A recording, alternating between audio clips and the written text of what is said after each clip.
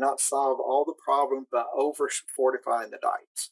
It would be nice if we could do that, but too often we add things to the diet. We continue to add, and we never think about, is that really still necessary? So be certainly critical. Another one of my colleagues used to make the comment that he would not add anything into the diet that he could not economically justify. It's time for a new era of communication in the swine industry. One that you can get the latest updates while commuting or driving to farms. Here you will have the brightest minds of the global swine industry in your pocket. SwineIt Podcast is only possible with the support of forward-looking and innovative companies like Odiseo provides programs and services to help producers achieve their targets in high quality, safe, and sustainable way. Zinpro, essential trace minerals, exceptional performance. Evonik, we are sciencing the global food challenge. AB Vista, new nutritional perspectives and novel enzyme applications to drive pig production. Genesis, the first power in genetics. Gestal, always one step ahead in swine feeding. Welcome to the SwineIt Podcast Show. I am Laura Greiner, your host for today's episode. This episode's sponsored highlight is about Evonik Animal Nutrition. Evonik stands for a holistic and sustainable value proposition for livestock production. It combines products and services and leverages digital solutions. This is all backed with high-value consultancy and deep customer understanding. Evonik turns science-based efficient nutrition, sustainable healthy nutrition, and precision livestock farming into value for customers and consumers.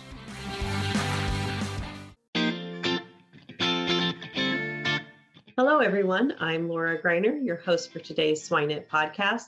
And with me today, I have Dr. Tom Crenshaw, who is a professor at the University of Wisconsin. Tom, how are you today? Doing great. We have a little bit of sunshine out today. For those of you that may be in other climates, it would be nice if it was a lot warmer, but great to be here. Well, you're certainly doing better than we are. We have sleet and snow this afternoon, so I'll take the sunshine any day. Right. Well, Tom, before we really get started in our topic today, maybe it'd be good to help our audience who may not be familiar with you to give them a little bit more background. Okay, so Tom Crenshaw, as Laura mentioned, at University of Wisconsin in Madison in the swine nutrition area. I've been here since 1980, and if any of you want to do the math, it dates me quite a bit. So I'm getting a little bit long in tooth is the way I describe it to some people. But did my graduate work at Nebraska and then came to Wisconsin in kind of a unique position here to help establish the Swine Research and Teaching Center. And I'd say that's, often going. I was up to the unit actually this morning. My voice may be a little bit graggly because of weighing pigs this morning, but anyhow, that facility is running great. We have a lot of different people involved in research projects here, but in my position at Wisconsin, I've had the opportunity to interface with a lot of what we might call production ag research, but also with people that are in other departments that use the pig as a model. And that's allowed me to bring, some of their into the animal agricultural area by, understanding what they're trying to do with biomedical models of pigs. And I think that's been quite a benefit to our program here. So it's been a kind of a fun opportunity for me. My background in research more directly into the swine area has probably been over the long term with calcium and phosphorus in bone development. I think people that might know me, that might be where they would kind of go to first. But we've certainly had opportunities to be involved in other research projects over my career. Worked a lot with a guy here, Ben Benavenga, that some people may know, that has done a lot with amino acids. And Ben and I have worked together for years. I had a lot of great students coming through the program and working then in a lot of different areas. But just wanted to kind of acknowledge Ben early in the conversation here. Yeah, wonderful. Yeah, I think that's a great introduction. And certainly that's how I would recognize you as well as my go-to bone expert. And we were visiting a little bit ahead of time here on some recent work that you're doing, and I think that would be really a good place to start.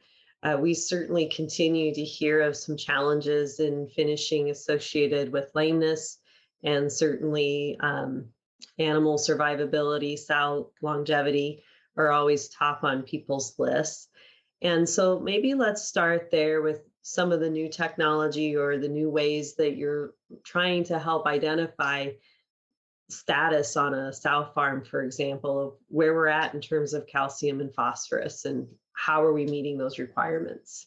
Okay, so so recently, one of my grad students, Mariola Graz, Cape Javel, has completed a project in which it was actually started with an interest in the uterine prolapse, and we did some stuff looking at whether sows might develop kind of a milk fever type response. Being in Wisconsin as a dairy state, we've been exposed a lot to the dairy industry and how they've dealt with milk fever responses. And I've often been asked the question, do sows develop milk fever? And I would have to say that we've set up experiments where we've actually tried to induce those kind of conditions in the sows, and we've never been able to document a milk fever hypocalcemic response in the sow. And we've tried to do that from a research standpoint. Can we create conditions that would lead to that? And so Mariola started off with me on that project, and the whole concern at that point, and still a concern, would be the uterine prolapses, pelvic organ prolapses. But we were in the database not able to show any drop in serum calcium concentrations, even in diets that we over supplemented with calcium. And we know from dairy cows, the over supplementation of calcium during the transition period, the dry period, would actually increase the incidence of milk fever. So over supplementation in the dairy cow has been kind of documented to be a problem. We did that with sows, and we fed sows high levels of calcium and phosphorus, probably above a little bit of where the industry would typically even feed the sows. And there was no evidence that even under those diets versus control diets that the sows ever dropped in serum calcium. We had sows that we had inserted venous catheters at frequent 15-minute interval blood samples at multiple time points throughout the day, and at the end of gestation, right the first few days of parturition. And even out to day 18 of lactation, we could not show any drop in serum calcium. But what we did see in the sows that were not expected was a drop in serum phosphorus. And that decrease in serum phosphorus kind of led us to the question of what's the phosphorus requirement of the sow? So with Mariola, we deviated slightly and went into a little bit different direction with her PhD project. And she did a very nice job with very meticulous collections. And we collected urine excreted. We did 24-hour urine excretion, collected sows that were fed. I think we had 6 different dietary phosphorus levels, and determined from the 24-hour urine excretion the phosphorus requirements of the sows. With the idea, and I think she's certainly right with the set point, the physiological set point. Trying to measure blood samples is not a very good prediction of phosphorus requirements. Very difficult, especially in a university setting with limited number of animals, but I think even a major challenge, even in commercial operations, is to say, what's the phosphorus requirement? Are we feeding an adequate level or not? If you tried to base that on reproductive performance, litter size, even weaning weights of the pigs, I don't think would be a very good predictor, or very sensitive predictor of phosphorus requirements and phosphorus status. Because as all of you know, and the listeners now would know as well, is there's a lot of factors that affect pig numbers and weaning weights and survival of the pig. So that's just a variable trait. But if you think about how calcium and phosphorus is handled in the body, if the phosphorus is absorbed, one of the major routes that is used to get rid of the excess phosphorus would be through the kidneys and renal excretion of phosphorus. So give some credit to Mariola there for thinking about the homeostatic mechanisms that are involved in regulation of calcium and phosphorus. And so we set out to collect the 24-hour excretion, then had this idea that if we did grab samples, could we use a grab sample to predict the 24-hour excretion? And a lot of analysis now of different calcium, phosphorus, creatinine, different minerals that would be excreted in the urine. And I had this great idea that maybe we could use potassium as a way of correcting for dilution. And so we tried several different things, but Mariola now is very meticulous with her work and very capable with statistical handling of that. And what we found and finally arrived at is that with a grab sample, we could predict the phosphorus status by looking at the calcium to phosphorus ratio in the urine. And as far as we know, that it had been applied. There's a couple of other cases in the literature where people have used calcium to phosphorus ratio in growing pigs. To our knowledge, this is kind of the first place it's been used with sows.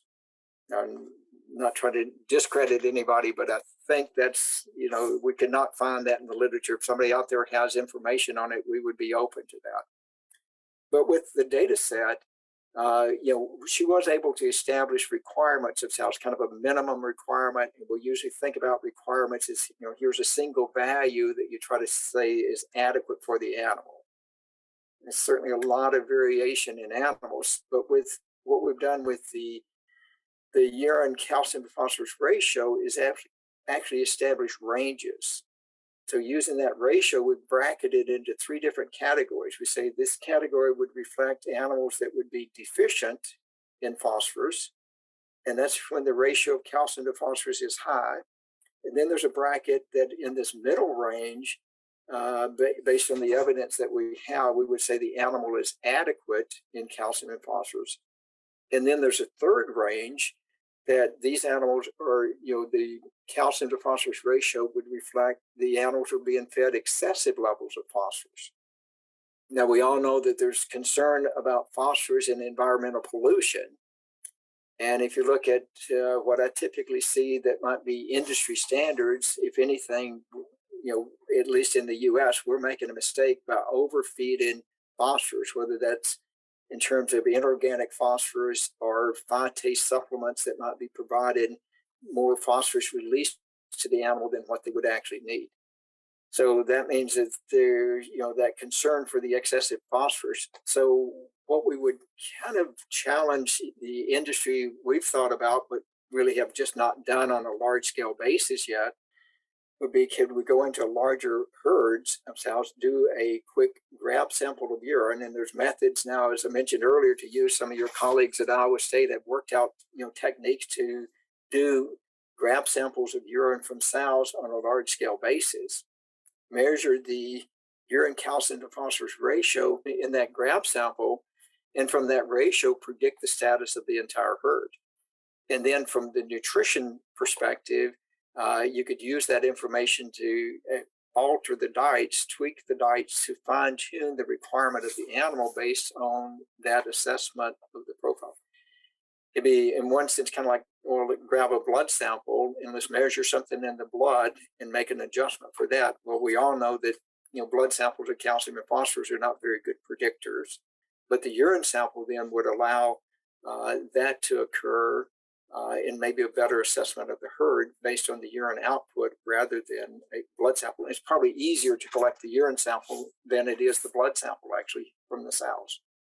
So that's kind of an area that we've just finished up some of the work that we can do in a university setting in a more intense basis, but at the same time, we've tried to keep contact with enough people that are maybe in your listening audience, Laura, that would be out there, would challenge us with ideas of how can we put this into a practical endpoint and a practical use. Yeah, and I think that was really kind of my next question was, what would be that next step if somebody in the industry wanted to go out and look at the status of their herd? Those ratios that you're defining, where we're saying if the ratio is high or low and outside of a range, do we think that range is pretty fixed across all sows, or is this going to be well, we might have to see if this population has a different ratio range that's acceptable versus another population? Yeah. I mean, I don't know that that's certainly a question, and we've asked that question, and I think we even addressed some of those limitations of the study, maybe in the paper that's published on that. But genetic differences, breed differences that might be there, health status differences, how would that affect calcium and phosphorus excretion by the kidneys?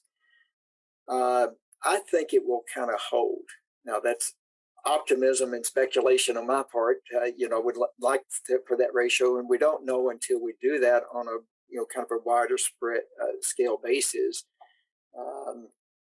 I don't know that I mentioned this earlier, and maybe this is not the right thing to say over a podcast, but I grew up in Tennessee, and so we talk about bootlegging. So this experiment was kind of a bootlegged research experiment that we did, so that we've not really had the funding to go out and certainly do it on a large scale. That would be an interesting project to work on, and maybe other people, I'm far enough along in my program, if I give ideas away to other people and they do the research and share the information back with me, that would be great. I'm not here trying to generate research funds or something like that, but it's an area of interest, and I see a lot of practical application for this. I think it has a lot of potential to be a way that we can screen and monitor herds, and maybe that has to be adjusted within a herd.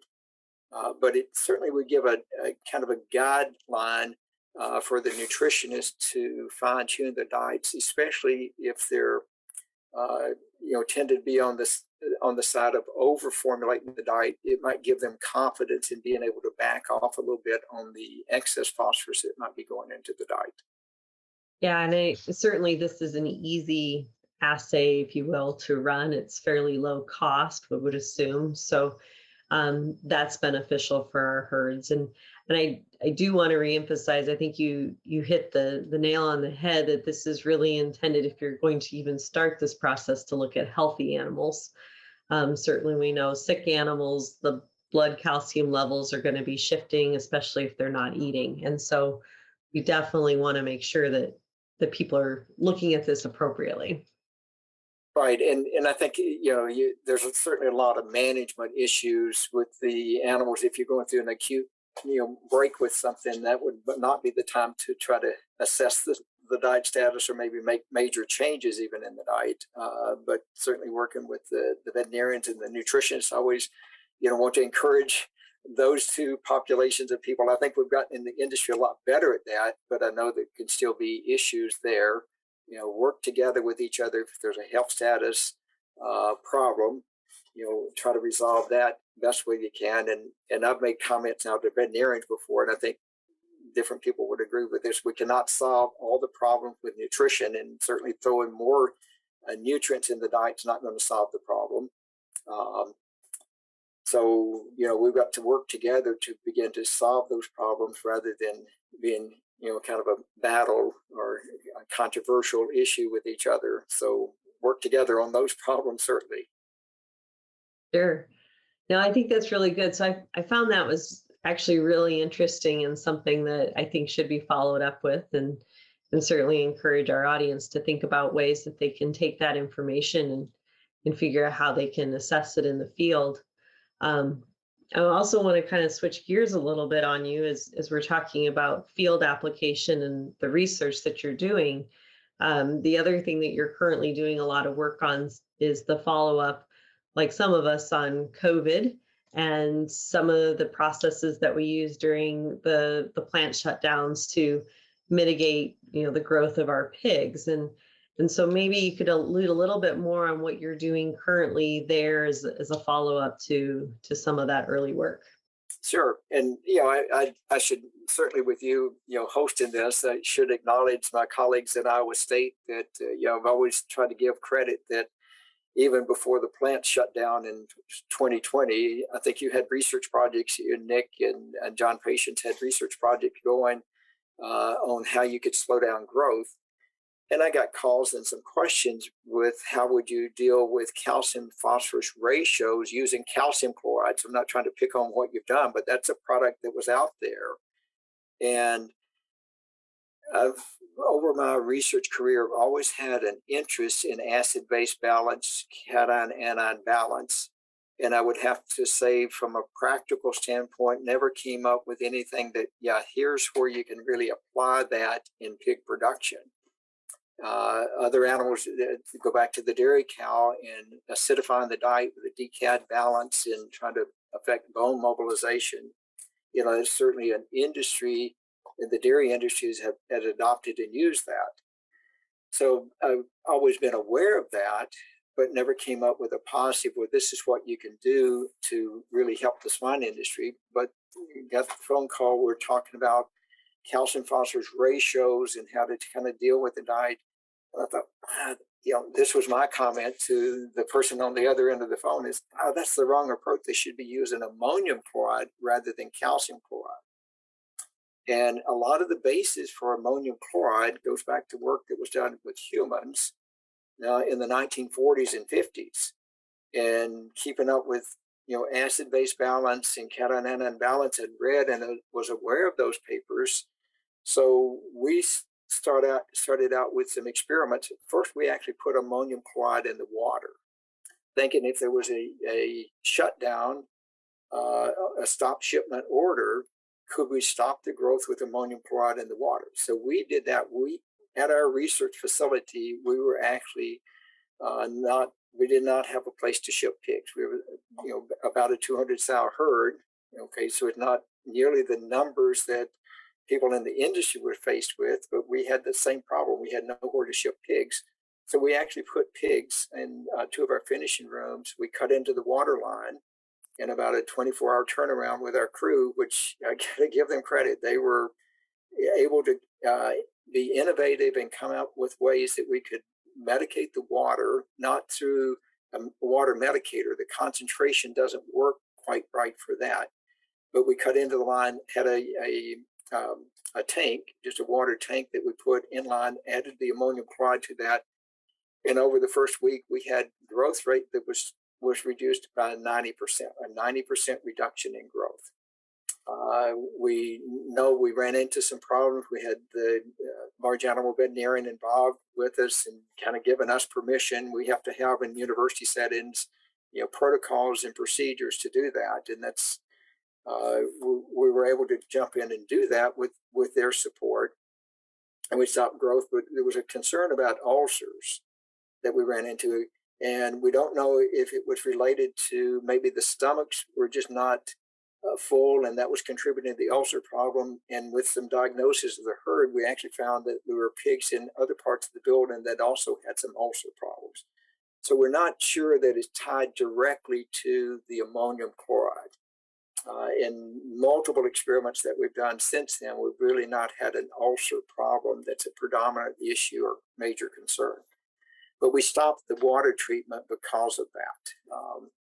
And we went then to some feed medication, and we've kind of titrated the dose out with ammonium chloride that we can use in the feed.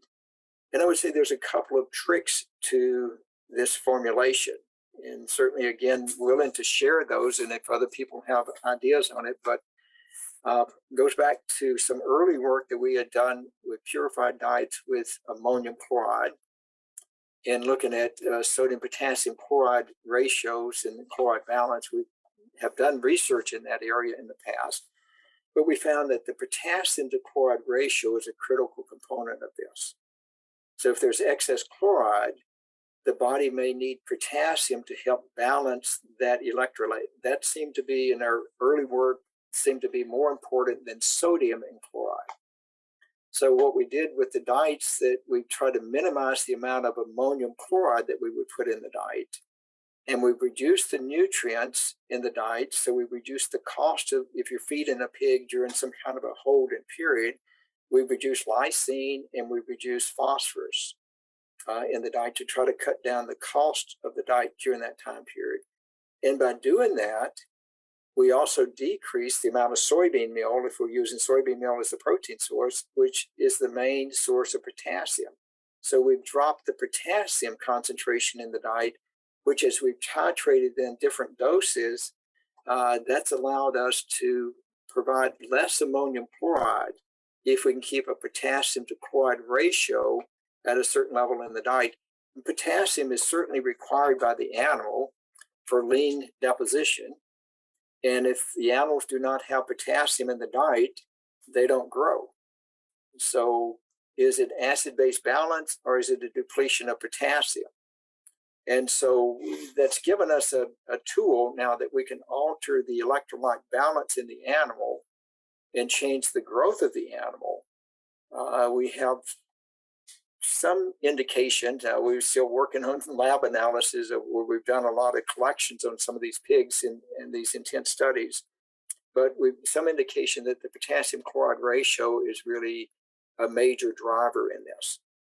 And we can actually feed diets with ammonium chloride. You say, well, it's the taste. I typically make my students taste of the diets of the ingredients. Now, some drugs I would not have them do that, but they taste of the feed. And ammonium chloride does definitely have a taste. It's used in beef cattle diets for urinary calculi. Can be used in other diets. It's now, to my knowledge, it's not approved by AAFCO for use in pigs. There's no AAFCO claim on that. And we did have some discussion about that. From a research standpoint, we can do it.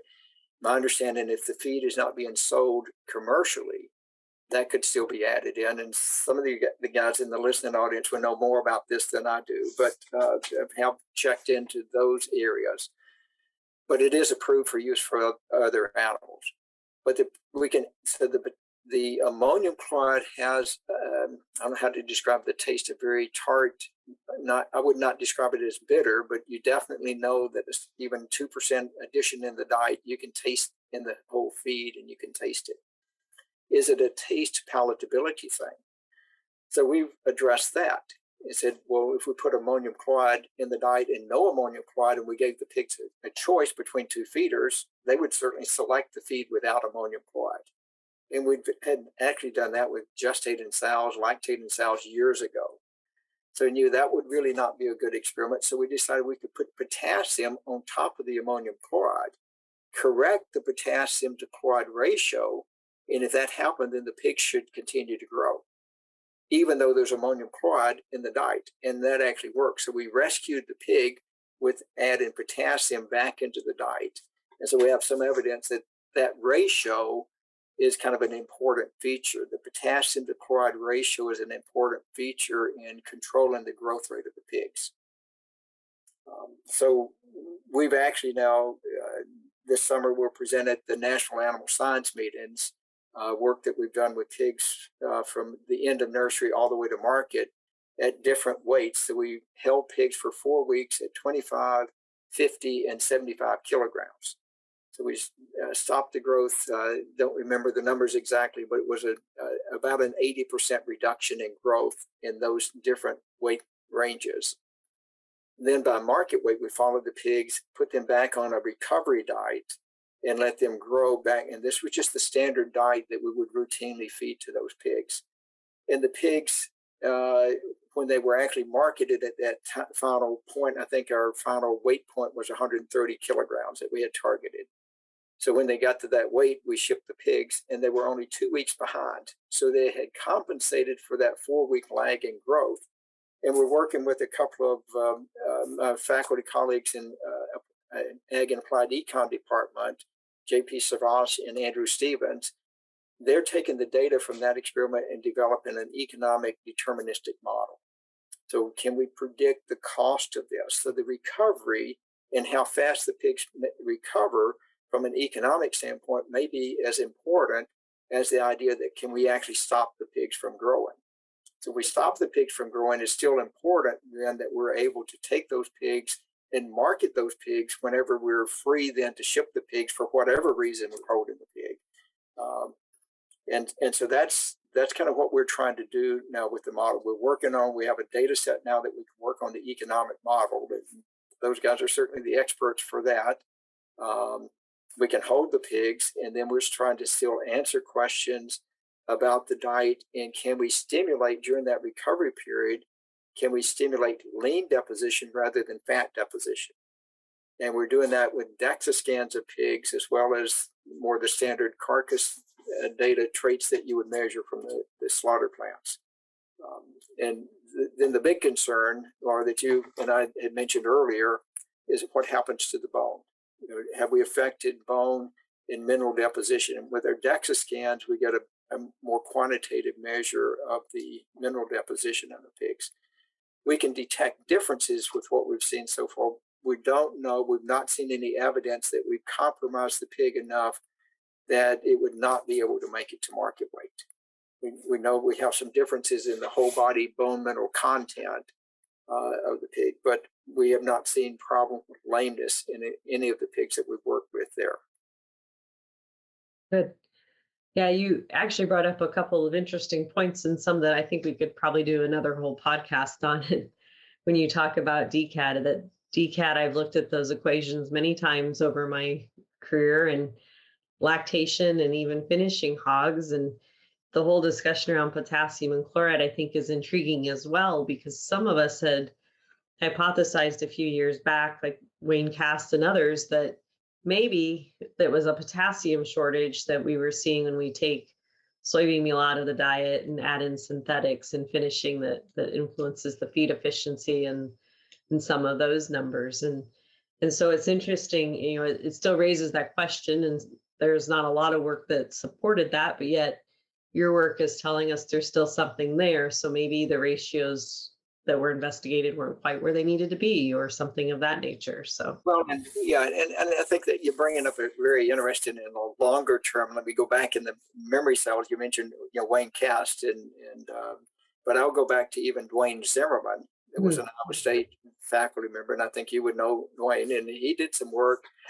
I don't remember the dates, but this was back in the late 70s, early 80s, and looking at potassium and lysine use. And so the efficiency of lysine use, and there's, I think, physiological renal metabolism pathways that would kind of justify that there's something there. And that's been a long-term interest. That's why I've kept an interest in this area of how potassium might affect lysine degradation, acid-base balance affecting lysine degradation. And I think we have some evidence that that probably occurs in the kidney.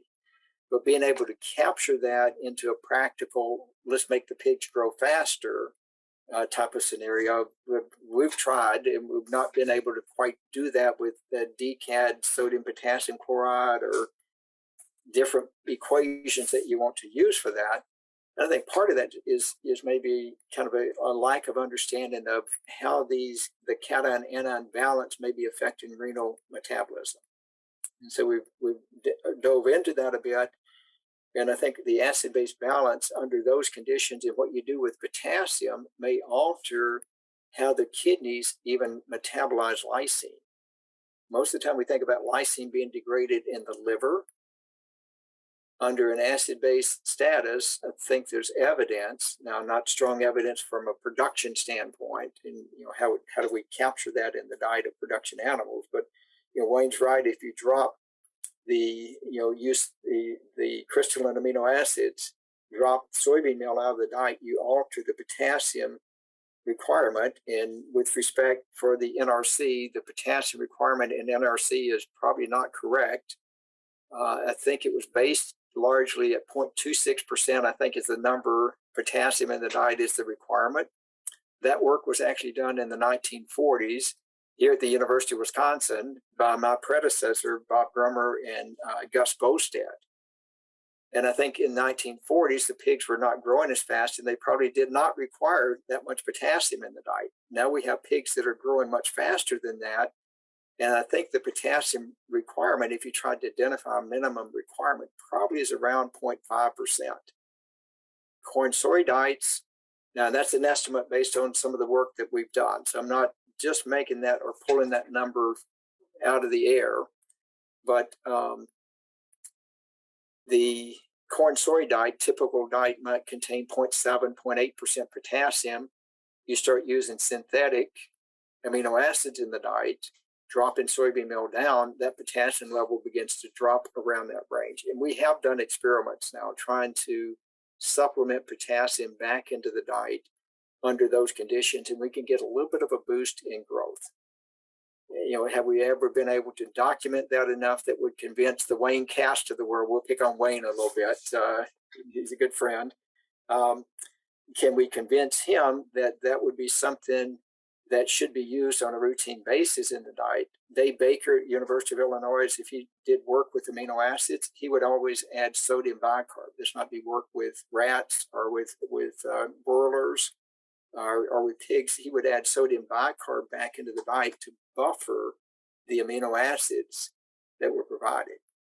I'm not aware that he's at data that would show kind of a cost benefit and a definite positive effect, but that would be one thing that he would always include in a lot of the formulations, especially if they had a lot of synthetic amino acids in the diet. That's some evidence. We add a little bit of potassium carbonate in the diet or potassium bicarb in the diet, we could improve growth if there's a lot of crystalline amino acids.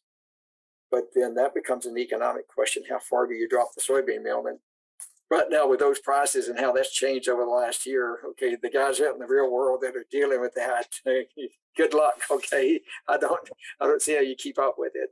Long-term contracts is maybe the best way that you can survive in this climate. Yeah. It's a problem. Yes, absolutely. So I think these are some good conversations and certainly ones that need to continue to happen as we continue to deal with pricing and ingredients and availability for sure. But as I kind of see, unfortunately, our time is wrapping up.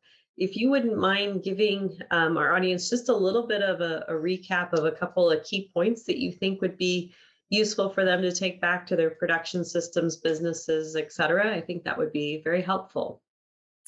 Yeah, I think a key point, and I would direct this mainly to my colleagues, the nutritionists, okay, to say that we cannot solve all the problems by over-fortifying the diets. It would be nice if we could do that, but too often we add things to the diet, and we continue to add, and we never think about, is that really still necessary? So be certainly critical. Another one of my colleagues used to make the comment that he would not add anything into the diet that he could not economically justify. And that's maybe a pretty good piece of advice to think about as you're adding things into the diet. Are you confident that you have economic justification that ingredient is doing what you think it's doing? And for the people that are selling the ingredients, I think most of the ones I know in that industry, they want to make sure that their products are being used correctly. And if they're in business, they're not necessarily promoting over supplementation. We need to work together in industry and make sure that we're efficient with the nutrients that we use, that we're not overusing those. I think as an industry, we're going to be constantly scrutinized by the consumer of the efficiency with which we use nutrients. So I think we need to think in those terms, not, well, we're going to just solve this problem and throw a little bit more in the diet. The phosphorus story that we talked about with the being able to assess the phosphorus status on a herd-wide basis, those kind of tools I think could be very useful for us into the future. Very good. It is time to our famous three. Genesis is the largest independent producer of high, healthy, registered purebred swine on the globe, having over 80% of all registered purebred breeding stock in Canada.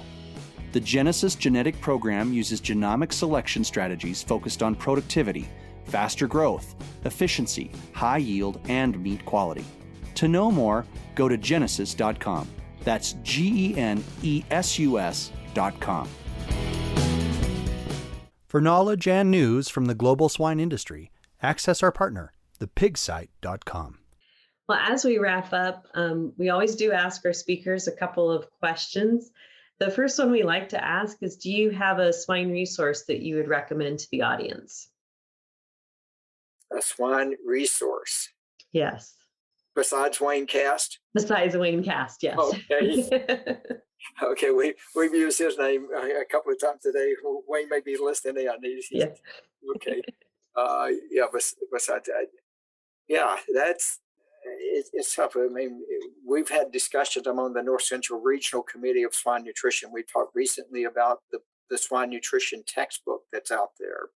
And it's a reference book. It goes into more detail, but Austin Lewis, that book originally started with that committee with Elwin Miller at Michigan State. And then the second edition came out, and Austin Lewis and Lee Southern, edited that. It's probably a little bit outdated and needs to be updated. But as a reference text, I just say there's not good reference texts that are out there that might be something. I think I've got one on the shelf back here, but to pull off the shelf and look up and dig into that probably needs to be updated. So those are efforts that we need to put into an incentive for people to do that. And people listening in can probably be that. The podcast and the way we communicate in the industry has certainly changed. It's changed dramatically over the last 2 years with COVID and how we communicate with each other. So maybe that resource is more of a network, and what you and Marcio are doing with the podcast is being able to communicate information. Anymore in class, we don't have textbook. Students are looking things up on their computer and they have answers to the question before I can complete the question.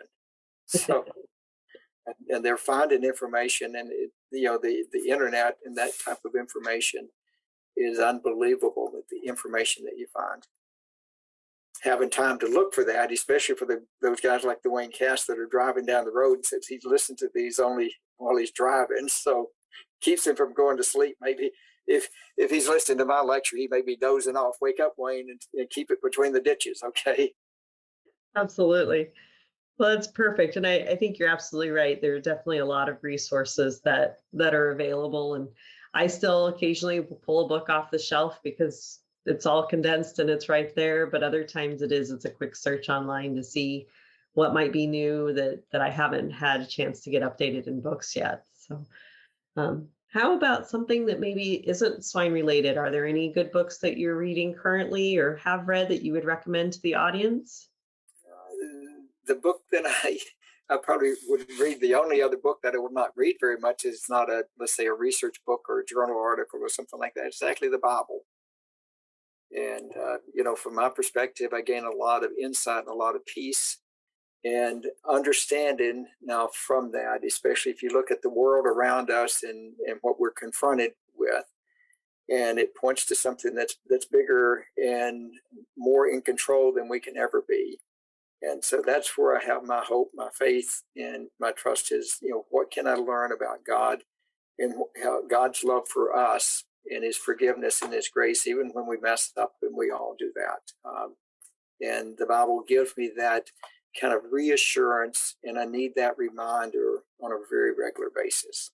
So I'd encourage people to dig into that resource a bit, try to understand that. It's almost as complicated as acid-base balance, maybe a little bit more so, but dig into it, try to understand that, and get input from people on that as well. Perfect. Pay attention to the spiritual side of your life, not just the economic side of your life or the stress side of your life. There can be a balance that comes from that. Mm-hmm. Yeah, that's very good. Finding balance in life is so important. Right. So the last question I have for you, Tom, really evolves around if you can envision somebody in your mind that you have identified as successful in their career. And again, success looks different to many different people. So however you want to define it in your mind, what do you think was a characteristic or is a characteristic of that individual that has allowed them to become successful? Yeah, you didn't give me enough time to think about that one. I do think, probably the person that came to my mind just as you were asking that question was actually my father.